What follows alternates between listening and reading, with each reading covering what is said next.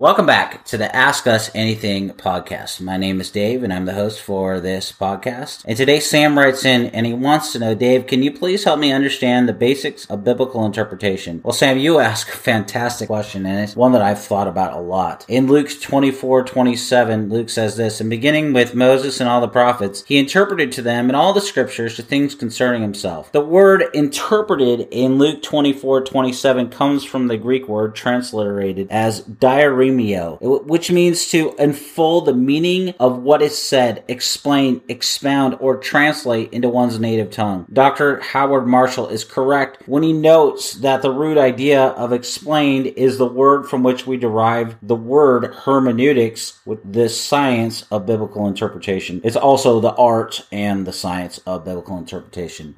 The Gospel of Luke finds its unity in the person and work of Jesus Christ, in his mission to seek and to save the lost. From the first announcement of his coming to his ascension into heaven, Jesus is at the center of everything. The songs are for his praise. The miracles are by his power. The teaching is from his wisdom. The conflict is over his claims, and the cross is that which only he could bear. Luke gives his account further literary unity by intertwining the stories of Jesus and John the Baptist, by beginning and ending his story at the temple, by presenting the life of Jesus as a journey towards Jerusalem, and by following the progress of the disciples as they learn to count the cost of discipleship. The unity of the Gospel of Luke is expressed in Jesus' pronouncement to Zacchaeus in Luke 19:10. The Son of Man came to seek and to save the lost. And the immediate context of Luke 24:13 through 35 fits within the broader context of Luke 24, which is about the resurrection of Jesus. Luke's Gospel began in the temple. That's what Luke 1:5 through 23 is about. And after Jesus rose from the dead, and Luke concludes in the temple as well in Luke 24:52 through 53. So Luke has Jesus appearing to his disciples and then gives the ascension of Jesus. So with the phrase, beginning with Moses and the prophets, Jesus is highlighting the entire Old Testament, summarized as all scripture. Jesus explained to the men on the road to Emmaus not only the explicit prophecies about the Messiah, but also about the historical patterns of God's activity throughout the Old Testament, and how they find fulfillment in the Lord Jesus himself. So in the wisdom of divine providence, the substance of Christ's exposition of the Old Testament Messiah prophecies was not recorded. But the gift of what he was expounding would have undoubtedly included an explanation of the Old Testament sacrificial system, which was full of types and symbols that spoke of his suffering and death. He would have also pointed them to the major prophetic passages which spoke of the crucifixion, such as Psalm 16, 9 through 11 and 22, Isaiah 52:14 through 53:12, and Zechariah 12:10. He would have pointed out the true meaning of Genesis 3:15, Numbers 21:6 through 9, Psalm 16:10, Jeremiah 32:5 through 6, and Daniel 9:26, and a host of other key messianic prophecies, particularly those that spoke of his death and his resurrection. And the Lord Jesus interpreted all scripture as pointing to himself, showing how the Old Testament in various ways pointed to himself. Now, J.C. Ryle is right. The key to understanding the Bible is Jesus Christ. Jesus is the seed of the woman who was bruised on the cross before crushing Satan's head. He is the Lamb who offered his blood for our sins and was lifted up for our salvation. Jesus is the covenant maker who was cursed for our covenant breaking and who sprinkled his redeeming blood on the altar of the cross. You see, if we turn to Isaiah, the scriptures say that the Savior will be wounded for our iniquities and pierced for our transgressions. Isaiah 53:5. If we turn to Jeremiah, the scriptures say that he will be mocked and abused. Jeremiah 20:7 through 10. If we turn to Zechariah, the scriptures say that he will make atonement for the whole land in a single day. That's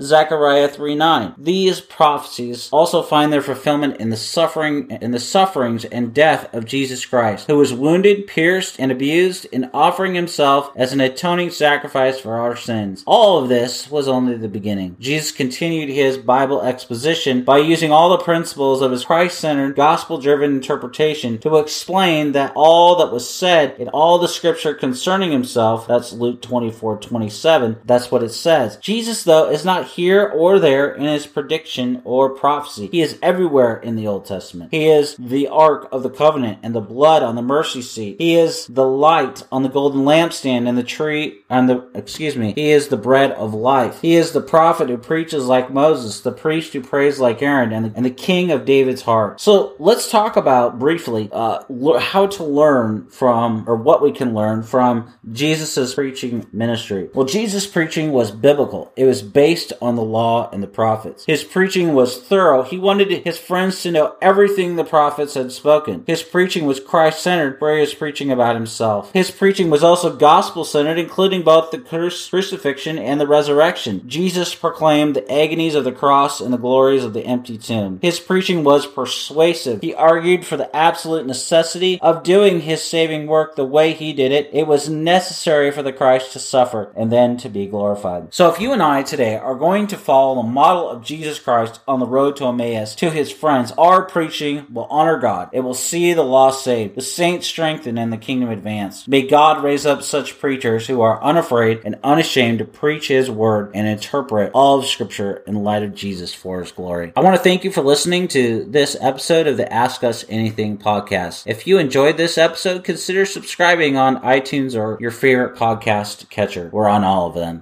If you also enjoyed this episode, I encourage you to check out our website, servantsofgrace.org. There you'll find our sermon feed. You'll find our other podcast, Equipping You in Grace. You'll also find 5 years of magazine issues that we've done on a variety of topics. That our magazine is called Theology for Life. We also have daily articles, and we're doing a number of series at this moment. One talking about writing and those kind of things related to it.